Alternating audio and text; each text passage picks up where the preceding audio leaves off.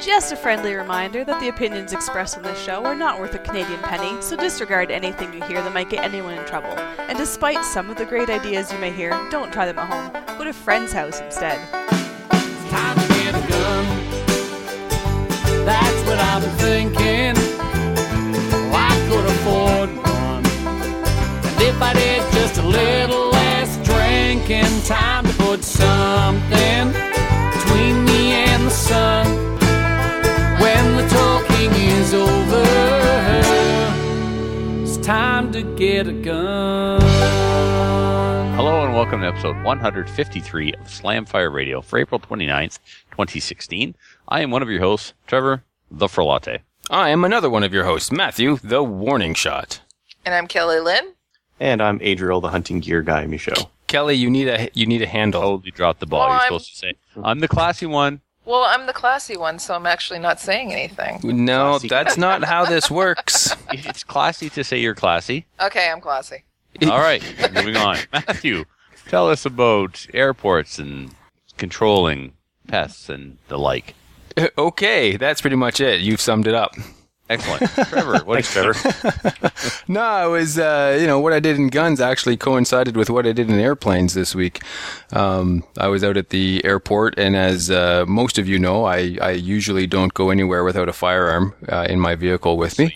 finally mounted one to the plane? Good for you. I was going to. I've been chatting with a guy who suggested I should put a couple of Cooeys on the strut so that it's an all-Canadian with all Canadian guns and everything. Have a little, it'd be just as good as an F-18. I'm just going to say, that's true, by the way, but I'm just going to say, NEAs are also Canadian. Oh, that's Canada, true. Yeah. But there's just something quintessentially Canadian about a Cooey. It even starts with a C. Totally No? on purpose. That All wasn't right. an accident. And they were made where? I don't know. Coburg, Ontario, which also starts with a C. C. FR. You're Wait, that's something else. Anyhow, I'm out there and, we're flying around and there are, there's a murder of crows. That's a group of crows for people who don't know. There wasn't really a murder. Well, except that there was. But anyway. There was. Anyway, these crows were hanging out right at the end of the runway, and they were taking off and landing, a little hazardous. And as anybody knows, airplanes and birds don't really mix all that well. And so I obtained the permission from somebody who runs the airport to, put a couple of the crows down. I didn't get a couple of them, but I did get one. Word spread. Yes, word spread very quickly, actually.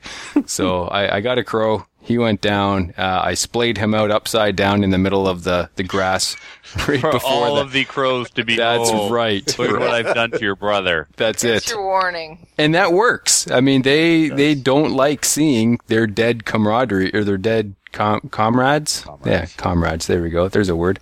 It starts with C as well. But anyway, yeah. So it's C is for a cookie.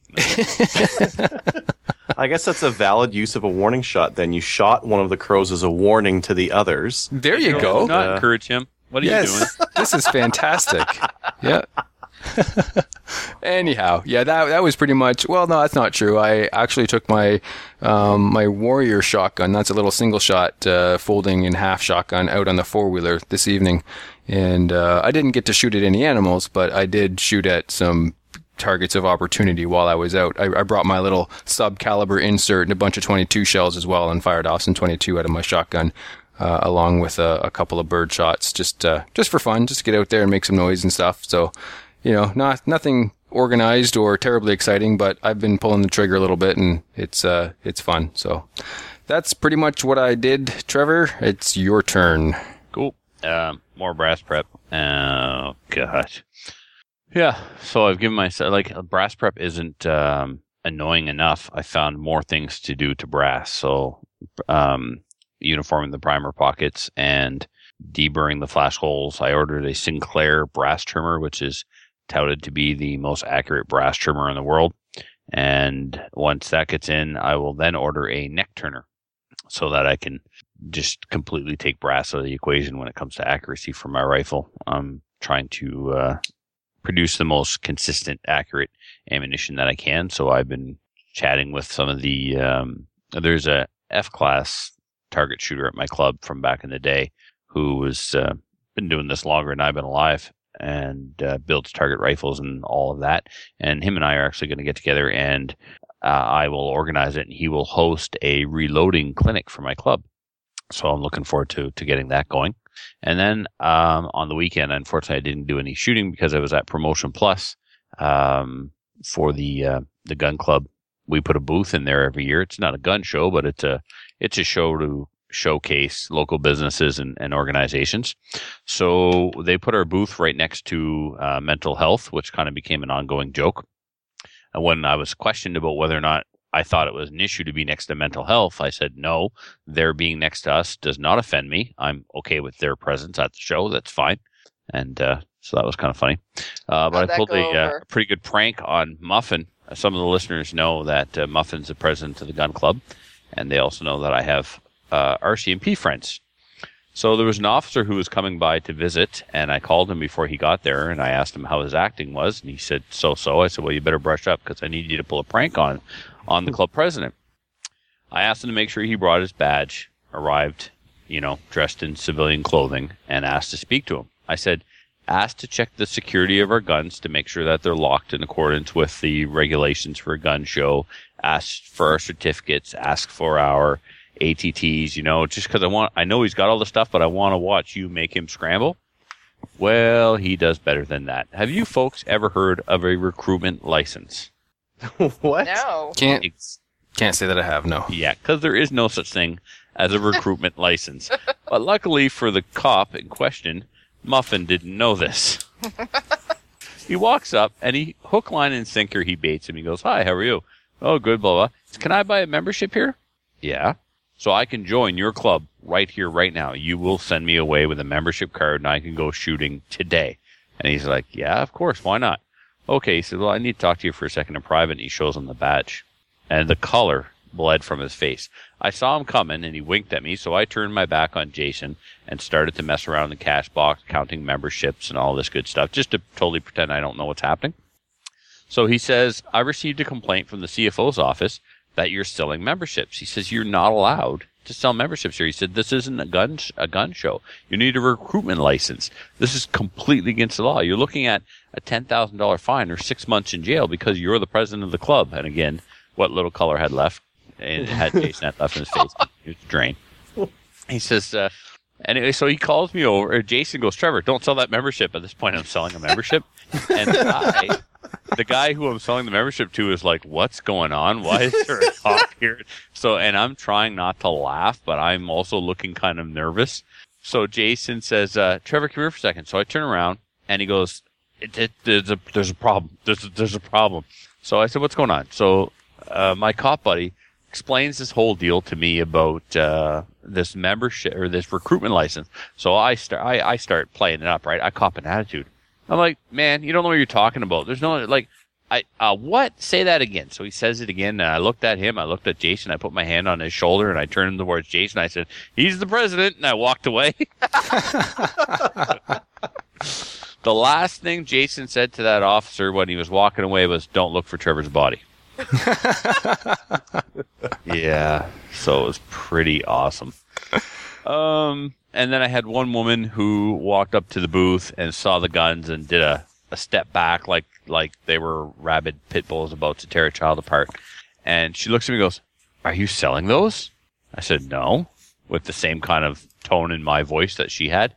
She goes, well, thank God. And the first thing came to mind, I just said it. I was like, lady, God's got nothing to do with it. They just ain't for sale. Yeah, she didn't even do that, Matthew. She just kind of looked at me, vomited in her mouth, and kept going. So, my Paratus SL arrived, and I'm actually more impressed with it, Adriel, than I think you thought I was going to be. Fit and finish, I get the stock doesn't line up with the receiver very well. It's probably a generic stock that they put on a couple of their different guns, so it doesn't fit this one quite as nice. My forend, I know you were saying you didn't like the forend fit on mine. Locks up tight, perfect, nice lines.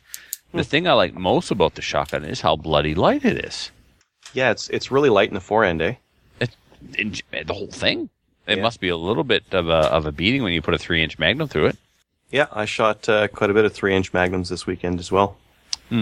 No, if anyone is considering, go look at Adriel's video, not the live one where we heckled him, but his, That was fun. which it helped me sleep a couple of times. I gotta say, Adriel, a couple of times this week I couldn't sleep. I put it on, I was asleep right away. I actually tried to watch it 3 times. I finished it today for the first time. Don't take that personally. He does that with all my videos too. He just falls asleep because he needs noise. It's not saying that it was boring, although it was. But Just keep you're racking both- up the views. I don't care. You're both right. No, it's true. So anyway, go if you're interested in the shotgun listeners, definitely check out Adriel's video. Well, all of his videos. Your channel is awesome, Adriel. I got to tell you. The point that Adriel makes in this video is, where can you get a 12 gauge shotgun for $250? Like, it's almost impossible. So here is not only a brand new 12 gauge shotgun, it's a brand new semi-automatic 12 gauge shotgun chambered in 3-inch. Yeah, if I didn't buy it on impulse, if I didn't have the Versamax, I would definitely keep it. I'm really impressed with it. For the money, can't go wrong. And my fiber optic, Adriel, is actually kind of fiber optic-y. It's not thick. Oh. Yeah, it's not It's better than- opaque. Yeah, You might have got the end of the strip or something that day. So yeah. yeah. And I moved out a couple of guns. I sold the H&K before I even did a review for it. I wanted to love that gun. I took it to the range once, and I just had no desire to work with that gun. Or, mags are $90 a piece. Holsters are only starting to come around now. Mags are $90 a piece. There's some decisions that they made about the gun that I don't agree with. I'm not a fan of the sights. The sights are simply glow in the dark. They're not adjustable at all, which is not totally uncommon. It's an inexpensive gun. You wouldn't really expect adjustable sights on it. Pardon me? That's sarcasm. I didn't. It's not only did I not catch the sarcasm, I just didn't hear what he said. Oh, I said it's an inexpensive gun. You wouldn't expect adjustable sights on it. Right, like the Ruger SR9, which is tremendously expensive, that does come with adjustable sights. Yeah. So, not only are they not adjustable, they're not actual tritium. They're just glow in the dark. And they're not square in the back, so you can't rack it off a table or off your belt if you need to. And it has an ambidextrous slide release, but the weekend side is just, it looks like an afterthought that was done by a grade 9 shop class. The trigger is not all that fantastic. I'll take the trigger on my Glock 17 or 19 before the HK anytime. So I moved it out, and probably next year I'll pick up a Walther PPQ. I think the 5-inch. So the other thing I moved out were my 2 Lee Enfield rifles. Sold those before I shot them. They're just kind of, a Snuffleupagus is just going to keep them warm for me for a little while. I'm trying to free up some money to change some optics around on some of my rifles. Luke Giroux, friend of the show and Bang My Switch Boutique website, he bought the Bushnell 3200 off of my Thompson Center. I've never been super happy with the accuracy out of that rifle, and I think that the glass on that rifle may be part of the reason. It's an okay scope, but I now have some high-end Vortex optics and a loopholed optic, and I'm seeing the difference in quality. So what I've done is I've taken the Vortex Viper 3-9 off of my Savage 30-06 and put that on my 223, and tomorrow I'll be placing an order for a Vortex Viper HS 4-16 with a 30mm tube and an adjustable objective. And then the Bushnell Tactical Elite that's on my 308 TAC-21 build, that's coming off, and I'm going to put a Vortex HST 6-24x50 on that. So moving some scopes around. Yeah, that Vortex 6-24 is sweet. It is. The HST line is gorgeous. Mm-hmm. Nice turrets, adjustable objective, of course. So, and it's not, I mean, the Bushnell Tactical Elite I have is nice, but it's mil dots, and what is it, first or second focal plane when the reticle changes size is when you adjust? First. So it is a first, so that does help when I'm trying to, when I put it to 24 power and I'm trying to shoot something out at 500, the reticle does shrink down, which is important, but still, I was shooting an 8-inch plate last fall at 500, and once the reticle came onto the plate, I could barely see the plate. And I don't think that's unreasonable. An 8-inch plate at 500 yards, or meters rather, you should be able to see that behind your crosshairs. Yeah, that's like with an FFP scope, you need a finer cross. Part of the problem is that when you're zoomed right out, if you're running a really fine crosshair, it's hard to pick up. But when you're zoomed in, it becomes a lot thicker. So I mean, it becomes a bit of a trade-off. That's why a lot of them are going with illuminated dot kind of in the middle, just to help with visibility when they're zoomed out. I'm looking at the MRAD reticle. I'm not sure if you're familiar with that or not. I haven't shot one with that yet. It makes aiming off for wind easy because you're not out in space. There's lines all throughout the bottom of the reticle that you can use as aiming points. Mm-hmm. So, yeah, that's it for me. What about you, Adriel? Yeah, so I mentioned there I went out and shot. So I bought 2 Pardus SLs. One of my buddies said, hey, pick one up for me too. So I ordered 2 of them. I took them both out to the range, shot them. They both ran. I brought some 3-inch magnums to break it in if necessary, and it totally wasn't. It just ran. It ran the light stuff. It ran the target stuff. No problems at all with there. And it was fine, other than the charging handle. So like when the charging handles are a really tight fit. Did you check yours, Trevor? Did you even try taking it out? No, I couldn't find my vice grips, so I just don't. Just don't. Yeah, no, I won't bother. I saw what you went through. Yeah, so there is no special spot to put them when you look at the carrier and you look at the bolt. There is no lock on there. It's just using a detent, and it is, I don't know why, but they're so finely machined or fit so that those charging handles fit in there, that like super duper tight. Anyways, long story short, I never had the charging handle all the way in. I thought I did because it clicked, but apparently that was just the detent going up on the flat spot, not on the little dip it needs to. So it wasn't being retained. And when I shot, it would hilariously come flying off. So I took some video of that and posted it. I saw the slow-mo video of that self-ejecting charging handle at the stadium. It wasn't artistic, just the charging handle just slowly coming off. And artistic is a word I try and avoid using, but sure. Well, yeah, spinning through the air. Now, one funny thing with those shotguns, there's no adjustment with the gas system. The gas system's the gas system. It does not adjust for charge. So when you shoot 3-inch magnums at it, it rocks them and it throws them like 20 feet. So it must be, I don't know, it just must be beating up the back of the receiver a bit when you're shooting those. Now maybe they'll beat each other into alignment, and that bolt will snuggle into the aluminum after making a spot for it. But yeah, it was pretty hard on there. Anyways, I've got a review on that thing on my site, written in video. What else did I do? Oh yeah, so I also shot video for the Alpha Arms 15SA, which is just like the BR99, which is just like, I don't know, I think we're up to like a half dozen of these things now. These mag-fed Turkish semi-automatic shotguns that kind of resemble the AR-15's controls. Did a video on that, a video on the Anschutz RX-22 Precision, which is like a version of that ISSC that you're reviewing, Matthew. Difference being this one uses the Anschutz barrel, and I think they have a trigger group that they put in there as well. It's also got like a wood stock that's fixed, so this one's more of like a precision rifle than the ISSC one, which is more like a modern sporting rifle look and feel, I guess.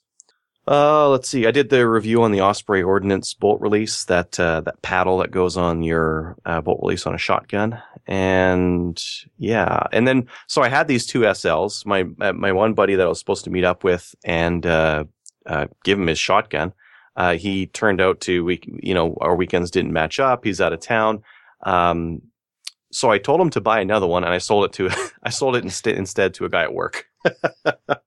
So it's a little bit more convenient for me to sell to the guy at work than to ship his shotgun, when Wholesale Sports would just ship him like a new one. They're actually out of the 12 gauges now, so you can't get a Pardus SL in 12 gauge. They've got some 20 gauges, but the 20 gauges don't have, like, this is going off the picture, which the picture is not the right thing anyways. Like, Wholesale Sports is just randomly picking these things, I think, but it's showing a picture of one with iron sights and not with a ribbed barrel. And I don't really like irons, like a rear and front sight on a shotgun. I'd rather just have a bead. So, I was thinking about the 20 gauge, but now I'm not really thinking about it. So I don't know. Very cool, Adriel. Anything else this week? No, that's it. Awesome. Kelly. Yes. Oh, classy one. What have you been up to? Not much, actually. I didn't go to the range again this week. I did some stuff volunteering last weekend. So I actually went to the gun stores, though. So I did go to SFRC. I got a bolt carrier group for my AR-15. That's the last piece I need other than optics. So I'll probably go out this weekend and see about firing it. So, and then I'm all set. Tell us about this AR. It's a build that you're doing?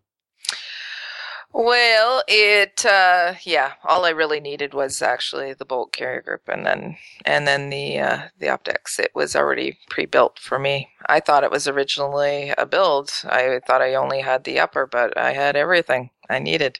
So it was. What brand? It's an NEA. It was gifted to me. So, excellent. Yes, that's the best thing about it. It was gifted to me by a very, very loving man. I was going to say, you have a boyfriend that gives you AR-15s. He's a keeper, Kelly. I know. Did you get anything else from SFRC? They had a killer sale on here. Nope. Didn't get anything else, but bunch of ammo, primers, powder, bunch of reloading stuff. I did see that email. That was a good deal. Yeah, they do have a bunch of powder in, so if you're looking for stuff like tight group and all that, yeah, they got a bunch of it. Oh man, I should check the account and send you some money and get you to pick some powder up, and then I'll just send it home with Matthew and Jewel after the charity shoot. Yeah, we can do that. Actually, I'll send you a text when I'm there next, and yeah, we can talk. Awesome. So the AR was a gift from the boyfriend, but wasn't the Beretta, or did you do that on your own? No, that was a gift too. Oh, so he's a good man, isn't he? Well, no. Well, he's one for one. He made up for the Beretta with the AR, I guess. Well, he sold the Beretta and gave me his Glock, though. Okay, so yeah. All right, no more strikes. He's doing good. And whose idea was it for you to get a Glock? Oh, I wanted the Glock. He didn't like the Glock, so he was going to sell the Glock as well, and I said, no, I want that. Who planted the seed that you should get a Glock? Oh, yeah, that was you. It was all you. All right, there we go. Now I've got my credit. We can move on. Yes. We can. Anything else, Kelly? Done. No, I'm done. No, you're done. Okay. All right, upcoming events. The first annual Ronnie DeGroot Rock Out With Your Glock Out Steel Challenge is coming together. All of the course of the fire have been established. Round counts will be announced soon, but you can pretty much figure them out on your own if you know anything about Steel Challenge. The event will take place at the Rescue Gun Club on June 4th, registration at 9 a.m. The Steel Challenge stages used in the match will be the Accelerator, the Pendulum, Smoke and Hope, and Showdown. So of the 6 stages that will comprise the Steel Challenge match itself, those are the 4 that come from the official Steel Challenge competition. The 6th annual charity shoot in support of Soldier On will take place on June 25th in Kingston, Ontario at the Brockville District Fish and Game Club. If you're interested, then contact New Shooter Canada or check out the events page on Facebook. Kelly, anything to add to that? Yeah, just sign up before May 1st if you want your free t-shirt. If you want a t-shirt after that, you're more than welcome to buy one at the charity shoot. Yeah. And we have some great people coming. Yeah, who's new? We got, you want to tell about the newest person who's confirmed? Quasi-celebrity? Yeah, Jody Mitek has confirmed that he's going to be coming. He's the counselor from Ottawa. And also he's a soldier on Soldier as well. So that's going to be cool. Recipient, so to speak. Recipient, yeah. Soldier. And he's also the gunny who was attacked in the media a week or more after he put a tweet on Facebook about matching SIG P320s. Yeah, he is. Yeah. Anyway, so yeah, he's going to be there. I heard a rumor he may be coming on the show. Maybe. We're going to try and get him on. So, yeah. All kinds of big guests coming up lately. Mm-hmm.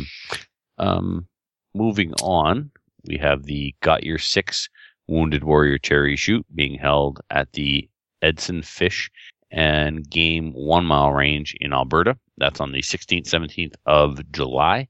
Go to gotyoursixshoot.com for more information. Thanks to Ryan Hall for putting that in. Adriel, you want to grab the Rocky Mountain 300? Yeah, you bet. The Rocky Mountain 300 is coming up in June. It's 300 rounds in 5 stages.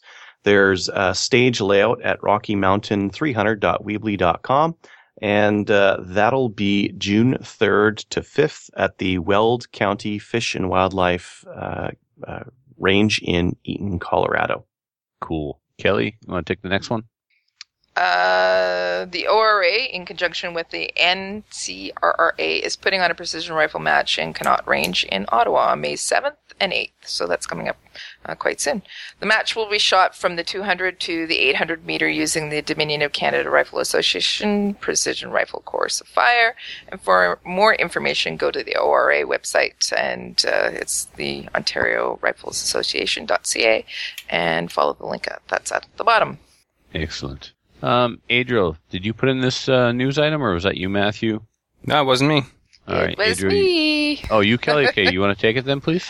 Okay, so a couple of weeks ago we talked about a bag of guns that was found at the Sackville High School, so this is just an update on it. The RCMP have issued a slew of charges against a Dartmouth teen, including conspiracy to commit murder, and accuse him of planning to commit a violent act earlier this month at Millwood High School in Middle Sackville. So this was not just an innocent, random sort of boys playing with guns being boys. This was some serious... Right. So Delinquency. when we Yes. were talking about it, there was BB guns in the bag along with the other rifles. So we thought maybe it was just, 2 or 3 boys. Because originally they said there was 2 other boys that were actually arrested as well. They were 15 and 17 as well. They're being charged with a number of weapons charges as well. But the other kid, well, he's not really a kid if he's 18 years old. He's being charged with actually quite serious charges as well. So, but when you have BB guns in there, you were assuming that it was, Yeah, exactly. Usually, most people understand that BB guns aren't actually going to hurt somebody in any sort of detrimental or serious way, unless you shoot them right in the eye, I guess. And, No kidding, Matthew. True story. There's a student at my wife's school who lost her eye to a BB gun. Huh, well, there you go. You will shoot your eye out, kid. Yep. It's true sometimes. Apparently, they were trying to shoot out the vice principal's eye. Murray was initially charged with threatening the school vice principal. wow. So, yeah, 18 years old. No, that's big boy He's going to, charges. yeah.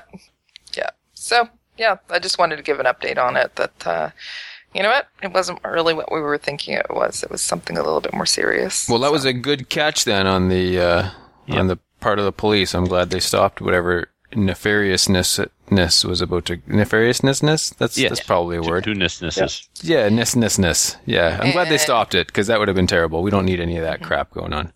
Yeah, the police say they're still investigating it. There's some other things that are going on with it as well, so. Anyways.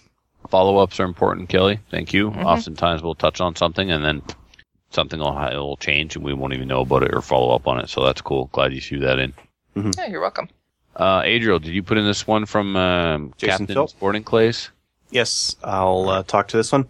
The South Caribou Sportsmen's Association in Cache Creek, BC held their first CNSCA event. Everyone, so this is from a newsletter here. Everyone I've heard back from said they had a great time and applauded the event. Thanks very much to Joe Hunter, who organized the event. Congrats to Chris Papworth, who took the high overall spot. Shot Shell Sporting Clays in Valley View, Alberta put on their season opener with 3 separate events taking place. Thank you very much to Colin Dixon for hosting this contender for shooter's favorite. Congrats to the following high overall winners: Prelim, Hunter Brewster; 5-stand, Wayne Norton; main event, Eric Alexander. I understand main event, all the other stuff is Greek to me. They're made up words. Yeah, shotgunners make up all kinds of words. Yeah. Like there were trap. also there were also the some prelim. sorry, go Prelim is ahead. the guy that shot the most skeets, Adriel. Yes. Yes. Yeah, I think that's exactly it. There were some more events there. I'm just going to add the events to the show notes so that if anyone out there likes shooting clays, they can go through and see those. I can talk a little bit about the next one here as well, Trevor. I was going to say the next one looks like work, so it probably was you. So you go ahead and take the credit for it. Okay, so if you use an Android to listen to your podcast and you don't really like your podcast app, Google Play supports podcasts now, and we're on it. We just got reviewed and approved, so they must not have listened to it. We got reviewed and approved for that. I'll put a better link than the one that they give to share, and I'll put that in the show notes as well. So again, if you're on an Android phone and you don't have a really great podcast app, this can help. Cool. All right, I'll get the next one. It's a news story that was sent in to us by Jordan. I believe this is Jordan from North Vancouver, who I will be hopefully hanging out with again this summer in August. Looking forward to that. Jordan sends it in, says, another case for home protection and concealed carry. I want to share a story with you from theprovince.com by Brian Morton. A handgun was produced in a Richmond robbery Tuesday, in which the victim was an 80-year-old woman. RCMP said that shortly after 5 p.m., police responded to a home 160 in the 160 in the 8,000 block. What's the 160 in here? They have weird ways of... Can I not read addresses? No, it's terrible. Okay. They have weird just say at Sesame Street. It says stop by, say hi. Yeah. So 160 in the 8,000 block of Williams Road for a report of a robbery with a firearm. The victim was at home. There's the number 160 again. Who edited this? I copied it in there. Blame Jordan. Jordan, way to go, Jordan. There's no punctuation. Listen, listeners know I can't read. This is me not reading with no punctuation. There's literally no punctuation in any of this. It's awful. The victim was at home when the suspect entered through an unlocked garage, 8230. See the full text. You know what? Cut this whole thing. This is awful. Anyway, there's a link that the listeners can't click on because this is an audio podcast to the news story. I really want this cut. This was an abortion of a story. Not your fault. In other news, next Thursday, Slamfire, on Thursday, May 5th, we'll be doing a live show where you will get to see us podcast in our pajamas. Wait, we have to wear clothes for that one, right? Because it's going to be like Mostly video. clothes. We agreed on pajamas. All right, pajama tops or pajama bottoms? Well, for Hey. some of us, it'll be tops. Depends on your anatomy. You'll be able to watch, comment, and ask questions for a live listener Q&A section of the show. Well, there's our main topic, guys. Our main topic will be the Q&A.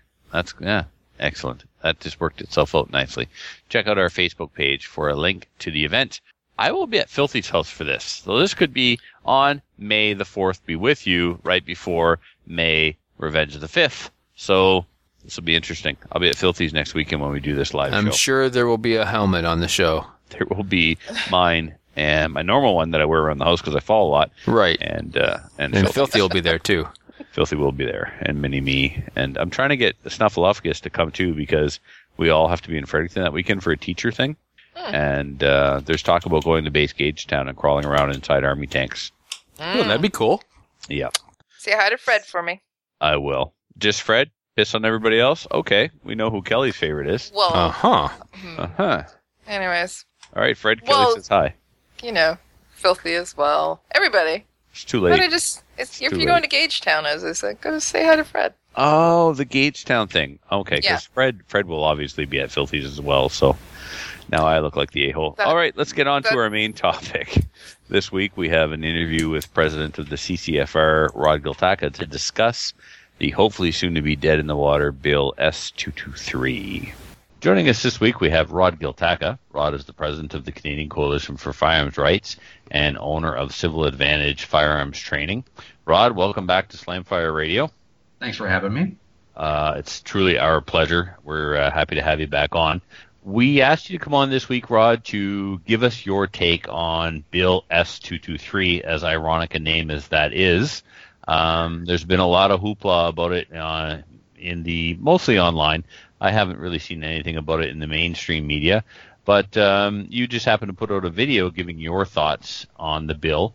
Before you give us your thoughts on the bill, could you maybe give us some background as to where this came from, the senator that drafted this thing, a little bit of its history, and maybe bring us up to where we are today? Well, I can't claim to be the expert on that, but this is a bill that was brought out, I don't know, what was it? I think about 2 years ago she gave this a try, and of course it was such a ridiculous bill that no one took it seriously. I think it died. It never went to committee. Like I say, I'm not an expert in these matters, but, but you're certainly more credible than we are, so that's why you're here. No, I mean, like you, I am aware that under the Conservatives, it was introduced and it didn't go anywhere. So, she's quote unquote revamped it and reintroduced it again under a Liberal government. But what are the nuts and bolts? What is she asking here? What is this bill all about? Some kind of Firearms Act reformation? Reform? I think there's some changes to the Firearms Act and or the Criminal Code, and I think the most concerning parts. And I mean, bear in mind when we talk about this thing, we're talking about something so ridiculous that I would think it would be political suicide for any politician to support it. But anyway, she believes that us licensed gun owners. What's that? Let's take a step back. Who is she? She is nice one. You set me up for that one. It's Céline Hervé-Payette, I believe. Yeah, Honorable Céline Hervé-Payette. Yeah, and I'm French and I can't even pronounce it. So a senator from Quebec is enough, right? Yeah, and well, she's not even a senator anymore, thank goodness. Right, thank goodness. Yeah, carry on. But yeah, she's come up with these totally insane ideas, like all firearm owners, licensed firearm owners that own semi-autos, we're going to flip the classification of for regular non-restricted semi-autos to restricted. Basically, it's almost like she wants to create a new category, and we can't keep them in our homes. It's just too dangerous, and we can't be trusted. And we're expected to register any semi-auto as a sort of restricted firearm. She calls them circumscribed firearm for whatever. Who knows? This is any and all semi-automatic center fire long guns? Yep, you bet. And then so they'll now be registered. They'll have an inscription certificate, and we'll get into that later because there's actually that's kind of an interesting story. But primarily, the biggest thing is that we won't be able to keep these guns at home anymore. They're just too dangerous. They'll all have to be kept in a central vault facility at shooting clubs, which I guess we'll have to pay for. And we can't move them back and forth anywhere without using a service like Loomis or Brinks Armored Car, and we'll have to pay for that too, just to move our guns back and forth wherever they need to be. So I would imagine, and this is just speculation, my gun breaks or I need to have some kind of modification made, I'd have to call Brinks to come and pick up my gun at the shooting club and drive it over to the gun shop to be repaired. So my question is, how long before, because Brinks, as we know, is a huge conglomerate, and they have trucks on every street. So it should be no problem. Like, I'm probably not going to have to wait a long time to have my guns moved from my home to this newly built central storage facility at the gun range. That should happen, like, within a couple of days of the bill passing. I hope this is sarcasm. Yes, it certainly is. Wow, my sarcasm is at a whole new level. That's like ninja level. Yeah, you took it to a new level on that one. Yeah, let's think about that for a second, just to prove the point of how asinine this is. She's saying that we can't have the semi-autos in our home. We can't be trusted to transport the semi-autos. So Loomis or Brinks or some armored courier company is literally going to go around to all the Canadian firearms owners' homes and pick up their firearms and transport them to these facilities? That seems to be the idea, yeah. Very well thought out. So, yeah. Okay. Yeah, so crazy. And, that's, where's this infrastructure? Who's going to pay for it? Like, almost the whole discussion really stops past that because you're like, okay, well, hold on. Who's going to comply with this?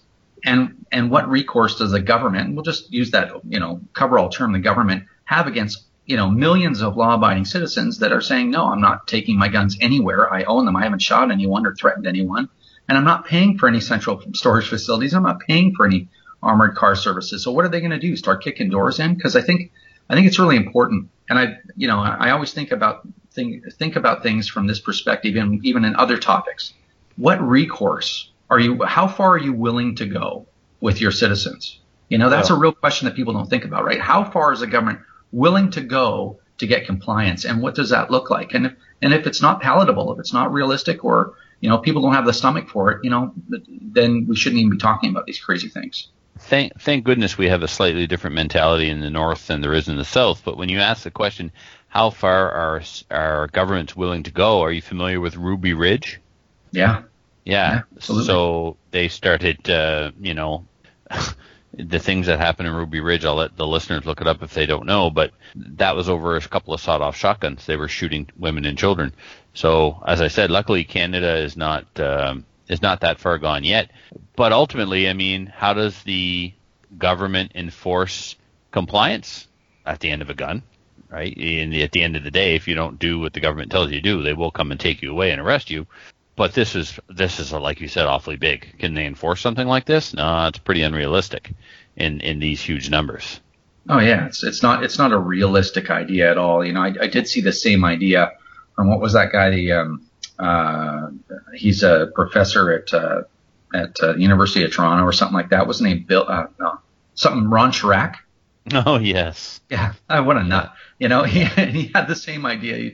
He was had a story in the Toronto Red Star that, you know, this is what needs to happen, these central facilities. Can you imagine if you're a hardcore criminal and you have some resources and you know that scattered all over the country are these clubs that have like hundreds or thousands of firearms and ammunition there, and you only had to hit one location to have more firearms than you can ever sell and use in your life? I mean, it's just, it's this whole thing's a hallucination, but, you know. As you'll see this summer where my club is located, it's 5 kilometers into the middle of the woods, like the middle of nowhere. You could run all the power tools you want in the middle of the night and no one would ever hear you for kilometers. So it's just, not realistic.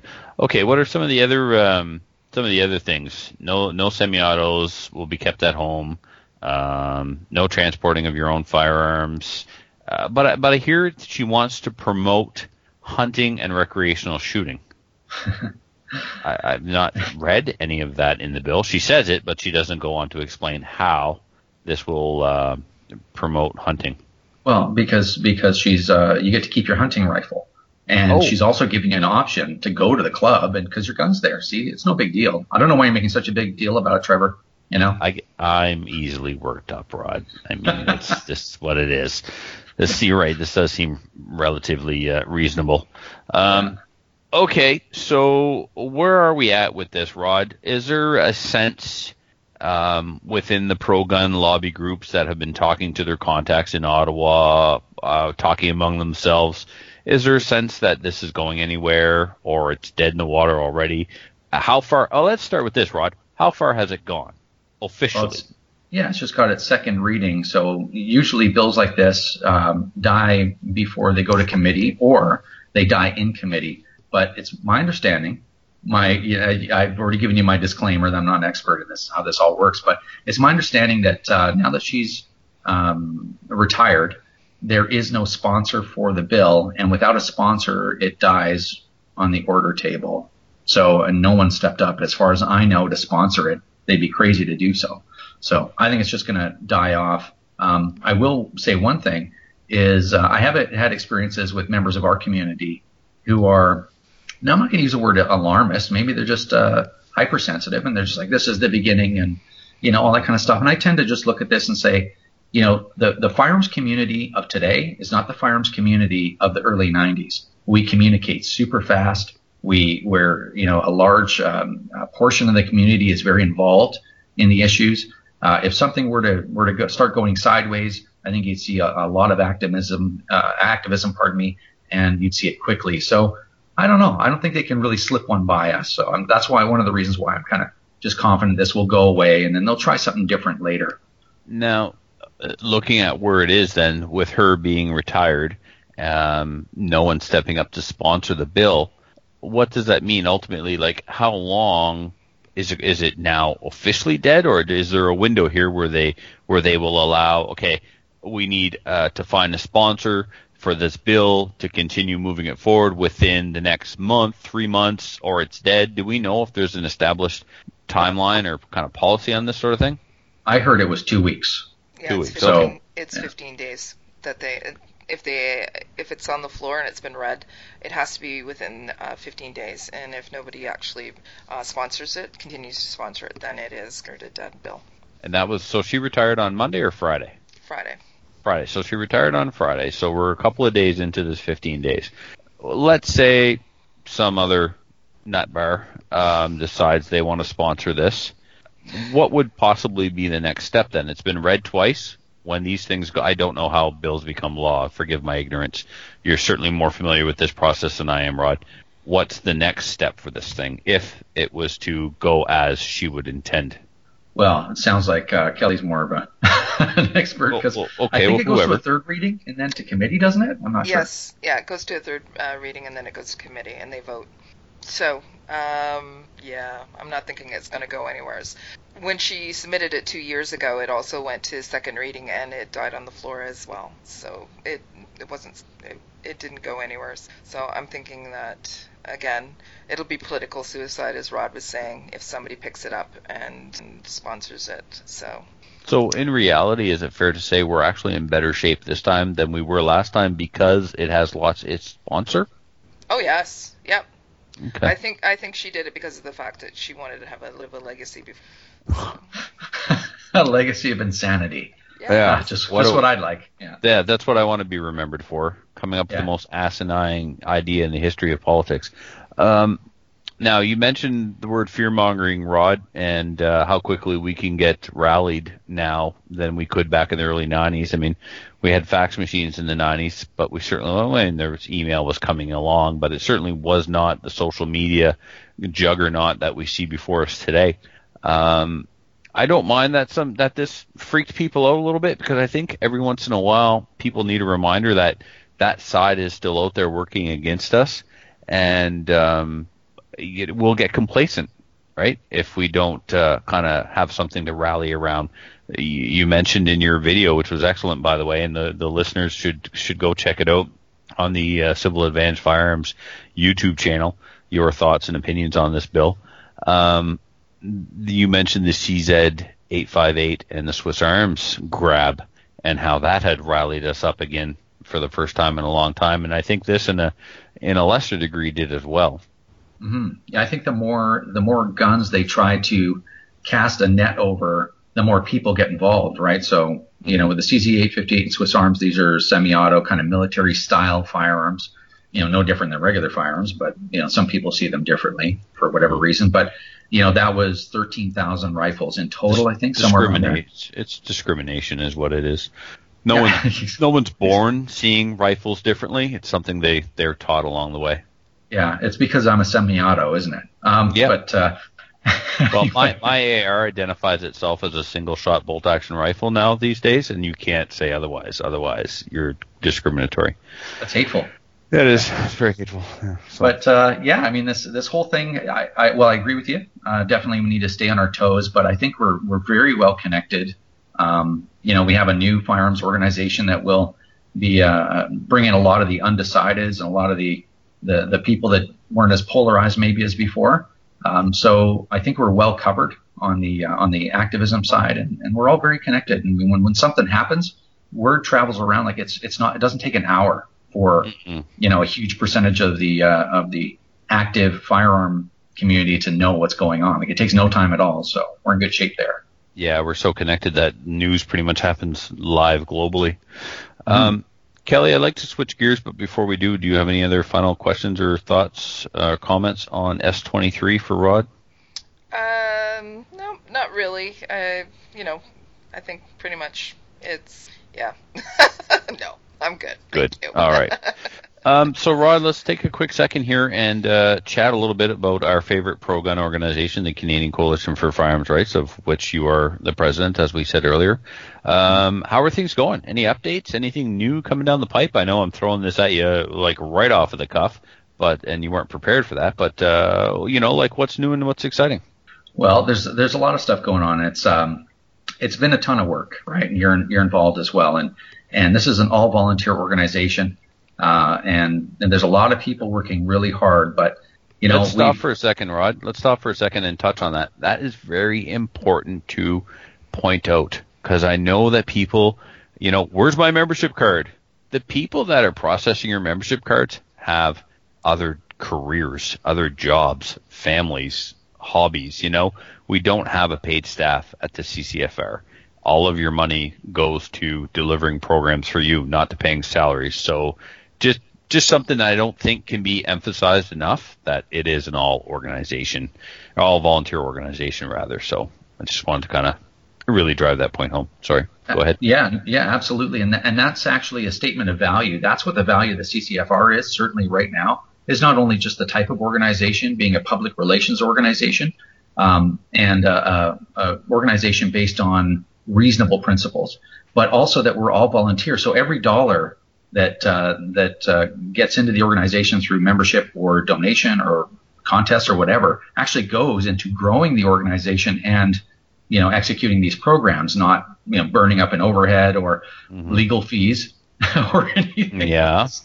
Or like that, right? Like, I mean, every dollar goes to the fight. So, it's interesting. Sorry? I think it also, Rod, it speaks to the fact that those of us that are there because we want to be. We didn't need a job and we applied and we got it. We're all there because this is where we want to be and this is the group we want to be working for. Well, yeah, and I mean, it's I can't emphasize enough how much commitment there is.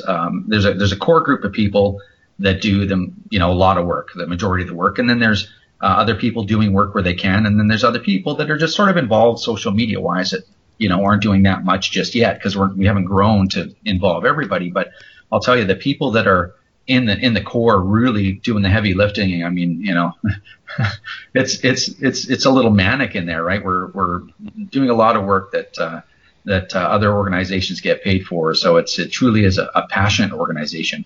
But I think when we first started, we had moved so quickly and done so much. Now, bear in mind, even today we're still only open for 6 months, but there was so much moving so quickly that recently there's been a little bit of a lull where we're still building infrastructure. We're doing a bunch of gun shows and stuff, but it's not all high profile stuff like in the beginning. But I will report, I'll give you a little peek under the hood, some very privileged information that I finished all the content for the website that is required as the infrastructure to do the PSA. I finished all that stuff yesterday, and all the content, all the videos, even new videos that I've made for that website has all gone to the web developer. It should be done today or tomorrow. We'll look through the site, make sure it's okay, and hopefully get that site up and running so we can tell people about it. I'll even tell you, you'll be the first people to know what the domain is. It's gundebate.ca. Another slam fire scoop. Yeah, exactly. You guys are always on the bleeding edge, but anyway, that site, you won't see the inner, the inside of it, but the domain is up.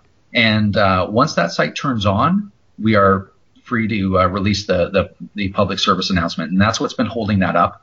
I'm a couple of months behind because that site was a lot more work than I thought it was going to be.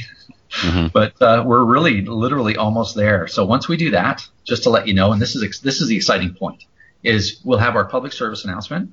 We'll have a really information-rich site to go to push people to. And at the same time, because we have purchased an actual Newswire press release service, we'll be doing a press release about being the first firearms organization in Canadian history to do that.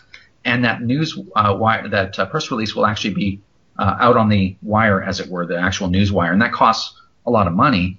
I think, and I may not be correct on this, but it's my impression that we're also the first firearm organization in Canada ever to use an actual wired news release. Most of them just do, here's our press release, it's on our website, we'll send it around to here, there, but no one's ever used a Newswire service as far as I know. So big things are coming soon, like within weeks. So it's been a lot of work, it's been a lot of time coming, but it's still coming. Awesome. And that's all very exciting. And along with that, the AGM is right around the corner. Another CCFR first, as I mentioned in a video a little while back. This is going to be a one-of-a-kind AGM. Basically, the AGM will be broadcast live on the internet using completely secure online voting that's used for a number of other nonprofits. And so every single member of the CCFR will have a vote and be able to do that in real time, where they'll see us at our boardroom table going through all the details for the AGM, and then we'll have a big social after where we're all going to get together and do whatever, drink beer and talk about guns. It's going to be great. I can't imagine. That sounds like too much fun. Well, that's outstanding, Rod. I appreciate you coming on tonight to kind of calm the waters about S223 and cut through some of the lore and the myth, and certainly the update on CCFR was excellent as well. Any final questions or thoughts for Rod, Kelly, before we cut him loose? Sure. So one of the questions I had in regards to CCFR is... Please don't ask them where your card is. You know what? They got. Hey, I checked Facebook today, and it looks like they've been shipped out today. Excellent. So anybody who's looking for an update, they've been shipped out. So if anybody has any special skills, let's say, and that want to actually volunteer, help out, and all that as well, how can they help out? They can contact us through our Facebook page, or they can email us. Now you've put me on the spot. I don't know what that email is. I think it's info@firearmrights.ca. Okay. And firearm being singular. Okay. Yeah, which our URL, if anybody would like to go over to the website, sign up or make a donation, is firearmrights.ca. Awesome. And just to confirm, so I looked it up while you guys were chit-chatting about the bill itself. There's the first reading, the second reading, then you have a committee stage, a report stage, a third reading, and then you have the royal assent. So you're right about what it would take to actually get it into royal assent. So yeah. So we're not even close, and she lost the sponsor. Yes. Awesome. Yeah, and the Senate, as far as I'm aware, is still controlled by conservative appointed senators.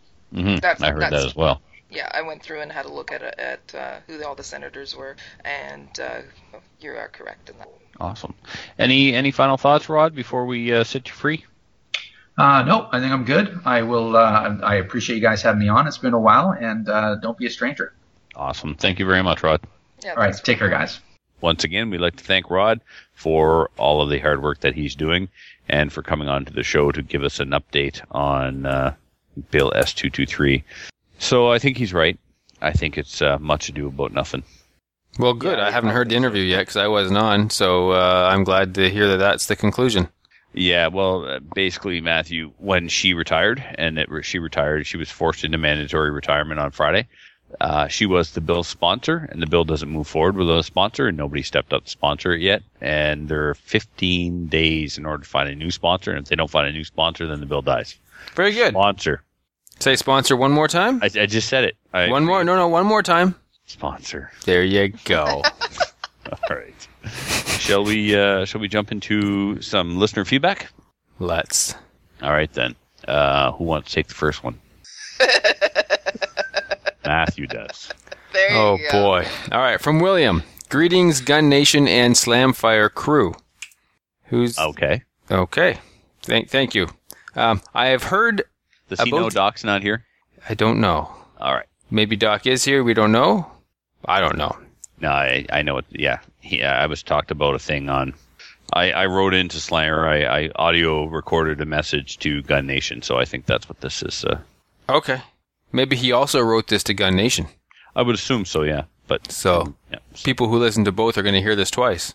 The best was when somebody wrote this show instead of the Reloading podcast. Right. All right, so William writes, I heard about the issues with the Franken gun having trouble with steel-cased ammo. Going from memory, but if I understand correctly, the gun works fine with brass and lacquered steel case, but not with plain steel case. Is that the case? Oh, let me just jump in. It's not a Franken gun. It's actually a purpose-built NEA AR-15 chambered in 7.62 by 39. It wasn't converted over from a 5.56 gun to a 7.62 gun.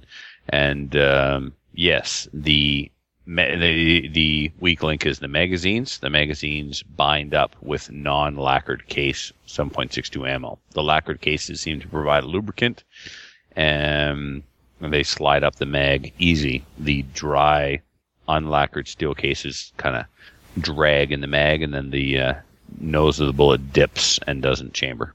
All right. He writes on, he says, I'm a bit surprised that Doc didn't offer a somewhat scientific possible explanation, but then it is out of his area of expertise, just like it is mine, chemistry and physics majors. Here's what could possibly be happening. First, the issue could involve the friction between the cases in the chamber. From the engineer's handbook, the coefficient of friction between the brass and steel is about 0.35, while steel on steel is 0.5 to 0.8, depending on the alloy. That's considerably higher. I used to have a 9mm pistol that fed brass-cased ammo fine but choked on the aluminum stuff. The coefficient of friction between aluminum and steel is about 0.6. That could be the entire explanation. For what it's worth, I couldn't find data for lacquer, but most plastics on steel have a coefficient less than brass on steel, and that would support my hypothesis. If I have it backwards, I could also be wrong about the coefficient of friction between lacquer and steel. So basically he covers his butt and says, if it was this, it's that, and if it wasn't, well, I was wrong and it's probably this, so maybe it's that. And in both cases he's wrong, because the problem is not in the firearm. The problem is the rounds don't leave the magazine and enter the fire. Right. So it was a problem with yeah. But anyway, he's probably correct in the fact that the lacquer provides a lower coefficient of friction, which allows the rounds to operate in the mags more properly. Correct. So he is correct. What I thought I would do would be to put in a full length or as much of a full length magazine spring into that little 10-round mag as possible. Right. To increase the reliability on the follower, but I just sold it instead. Cool. That's the best way to get rid of it. He goes on with about a bunch of other stuff, but it's not related because it turns out it was about the magazine, not about the firearm. So, William, we thank you for your email, and he does finish it off saying, at any rate, just a couple of explanations from my limited knowledge on the subject, and we all know what they say about a little bit of knowledge. It can be a dangerous thing. Enjoy both of your shows. I've already given 2 thumbs up to Slamfire and offer 2 more if that is permissible. However, Doc is laying down on the job. Work versus podcasting. Get your priorities straight, Doc. Podcasting comes first. So, thank you, William, and your engineering expertise on frictions and coefficients. And he gave 2 extra thumbs up. So that's 2 more. Yep. So, Kelly, you want to get this one from Tony? Yep. It says, hello, gentlemen and lady. I just wanted to update you on some recent developments with the CFO abuse of power in the province of Manitoba. I signed up for the ATR Carbine Operator Level 1 course this summer and found out the CFO has had some words with the course instructor and has effectively canceled the course. The CFO supposedly has gone so far as to say the instructor trains terrorists. Ooh. And threatens to shut down the range if the training continues without her authorization. It's quite interesting considering the trainers of the course is a veteran of the Canadian Forces Closed Protection Unit, or PMC, and now currently serving as a municipal police service in Saskatchewan. Either way, I just wanted to raise awareness of this issue, and if you care to read more, here's the conversation on Facebook about it. And he posted that as well. Thanks for all your efforts, or all your time and efforts. So, he had the details of the course, but yeah. Yeah, that's pretty crazy that the CFO is going, no, you're not allowed to put on courses because you train terrorists.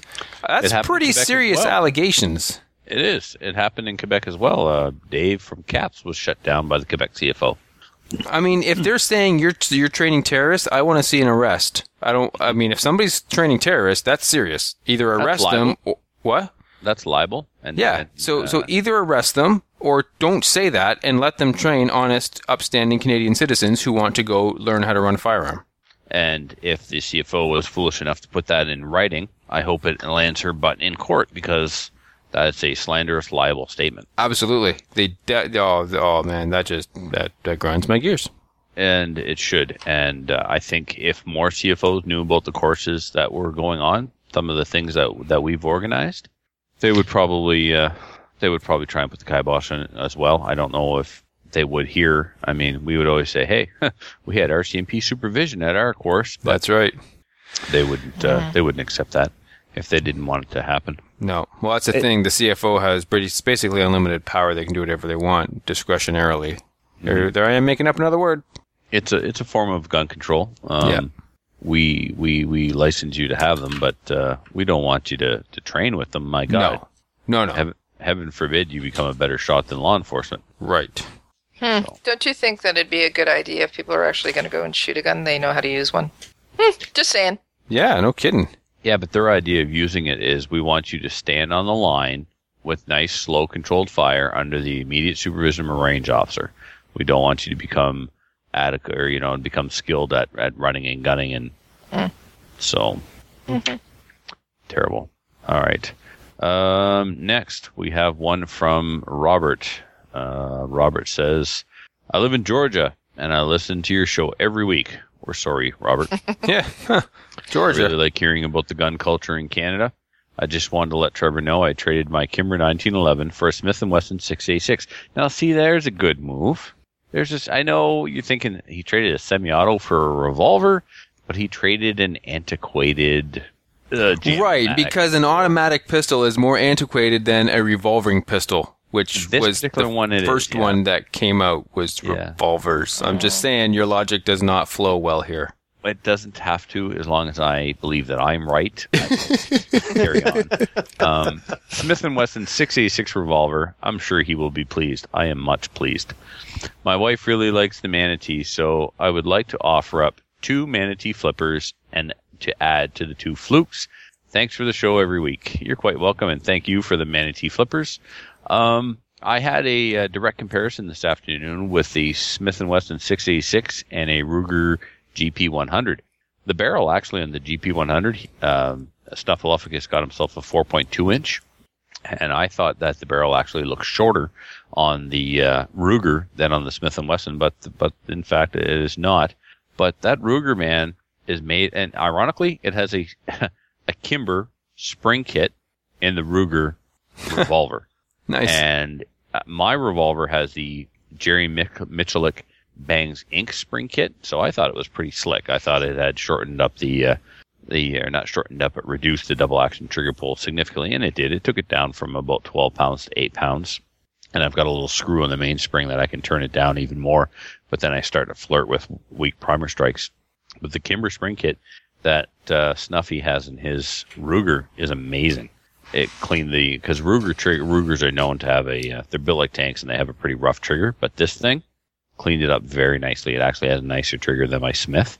But the grip angle on a Ruger is really cool too. I don't know if you guys have played with either one, but it's quite straight. It's not that traditional curvy revolver type grip. It's a Hogue overlay rubber grip, but it's straight. So it kind of feels like a semi-auto would feel in your hand. And then you've got all of the cylinder craziness going on the front. But Yeah, I like the GP100. yeah, and he got it like practically new in the box for $600. Oh man, awesome. They're really inexpensive compared to this Smith & Wessons. Mm-hmm. So, yep, cool, good score, good trade. If anyone would like to write the show to tell us about how they got rid of a antiquated 1911 for a more modern revolver, you can do so by writing slamfireradio@gmail.com. iTunes reviews. Our self-proclaimed admin, God lover, has sent us in 2. Adriel, you want to grab them? You haven't. Yeah, sure. I'll grab this first one here. It's from Canadian Packers fan. 5 stars. Title fantastic. The review on it is great show with great hosts. They sometimes squirrel off, but it's all part of the entertainment. And the second one here is from Armor666, also in Canada. 5 stars. And the title is Entertainingly Good Show. He goes on, this is a fun show to listen to, even though they're a dysfunctional bunch. They bring great information on the Canadian sports shooting scene wrapped in a good dose of humor. You can write the host, Trevor Furlot, with any of your questions about SKSs or 1911s. Perfect. No. No, that's exactly what you do, folks. Yep.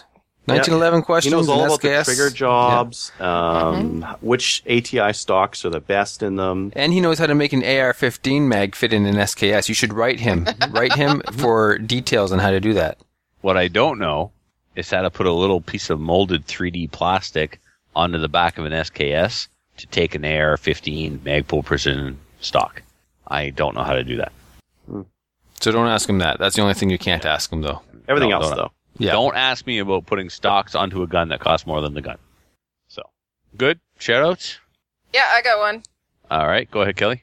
Well, I probably should be thanking my boyfriend for giving me all the guns, apparently, because he's a keeper.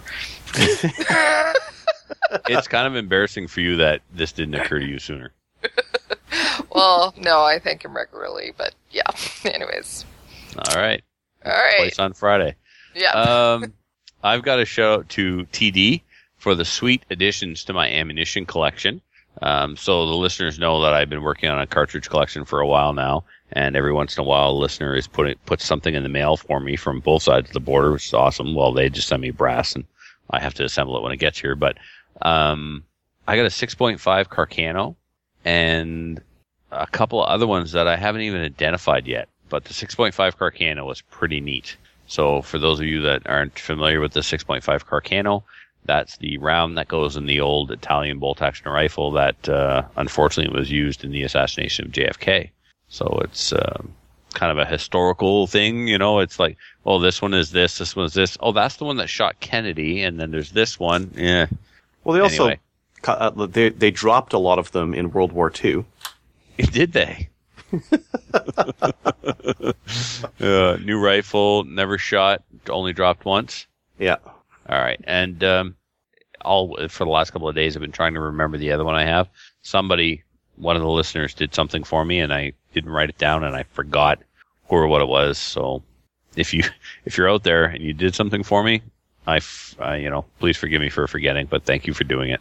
Just got to follow that cryptic message there. I know it's lame, but Thank you. You know who you are. Yeah, you know who you are.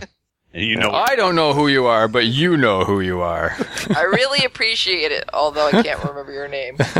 or specifically what it was that you did. So, very good. I went for lunch with listener Jason. I didn't get a sub out of him yet. I will one of these days. I will get a sub, but not Doing today. it wrong, man. Like a sub sandwich, or like he hasn't subscribed to your TV show or your... Sub sandwich. The guy who keeps going Subway with. Yeah. Huh. No Subway yet. He needs to give you a sub. We told him on the first day, Matt, he was doing it wrong, but Apparently. he's still doing it wrong. Huh. So You gotta be cooler. Or something. Puppy dog eyes, or I don't know, something. Yeah, you gotta hug them. When you see listeners, this is something you don't know about Adriel. He's a hugger. Oh, that's what I was missing. So if you see Adriel on the street, you gotta hug him. And if you hug him, he'll buy you a sub. he's got no concept of personal space whatsoever. Like there's no None. bubble. You just get right in there. No, yeah. 2 arms. In fact, he's too close to me right now, but, whatever. If you sniff his ear, he'll get you a cookie with stuff. Do that French 2-kiss thing.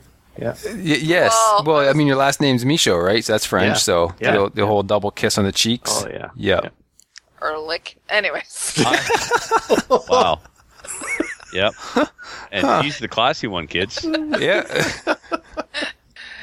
Matthew, while we're in here, I want to give a little update on the class that you and I are going to be teaching. Matthew and I were talking the other day. We talk every once in a while about the curriculum that we're developing for the class, and I had an idea that we would compile an email distribution list for everyone that's in the class and send you an email asking you, when the class is done, what is it that you would like to say that you have learned?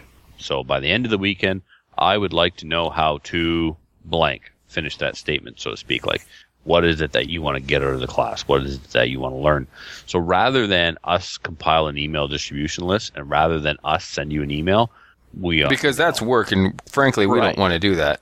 So instead of doing that, I'm just going to say, if you're taking our class, please send the show an email or Facebook us and let us know what you want to get out of this class so it can help us direct our curriculum. We don't want to get out there and teach you a bunch of stuff that you don't need to know or want to know or already know how to do. It is handgun fundamentals. So we're teaching fundamental stuff and beginner stuff, but what is it that you want to get out of it most of all? Okay, so think about that for a while and send us a message so that we can finalize our curriculum. Anything else before we sign this one off? I don't think so. All right, then. Please join one of our national firearms associations, such as the Canadian Coalition for Firearms Rights or the Canadian Coalition for Firearms Rights. It's important to support... or the Canadian Shooting Sports Associations. There are a couple others out there, too. Join whichever ones you see fit, or be a superhero and join them all. It's important to support those people who are supporting us. Check us out on Gun Owners of Canada. As far as likes go, we need some. We're only at 1,426 on Facebook. We have 97 thumbs up, 5 gold stars. How do you get... Okay, yeah, because... All right. And counting, of course. 2 flukes, 2 manatee flippers. So, you can't, because manatee. Because manatee. Yeah. So... Graceful. Yeah, so, until our live show next week, everybody, stay safe. That's it. No, just stay safe. Yeah. All right. Stay classy. Stay San Diego. Huh? I'm a manatee. Good night, everybody. Good night. So if you have any comments or questions for the show, please send an email to slamfireradio@gmail.com. Now go grab a gun and shoot something. When the talking is over, it's time to get a gun.